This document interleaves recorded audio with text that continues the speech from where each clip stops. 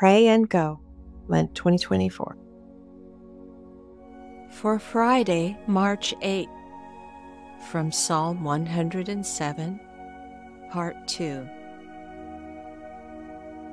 We brought most of our troubles on ourselves. Foolish, we wandered from God's ways because we thought we knew better. But we got lost, became confused, and sank in too deep.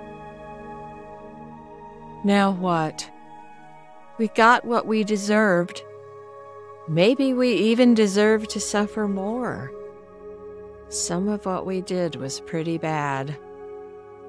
How could we have gone so wrong?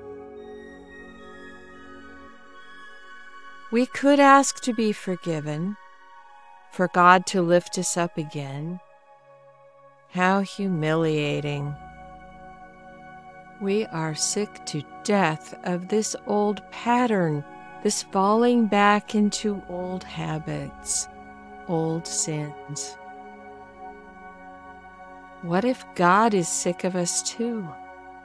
Is our suffering punishment from God? Or are we simply gagging on the bitter fruit we planted? We fall at death's door, starving for love. Half dead, we see there's no other way. We need to humble ourselves and ask to be forgiven. God, it's us again. Please hear us. Relieve our distress.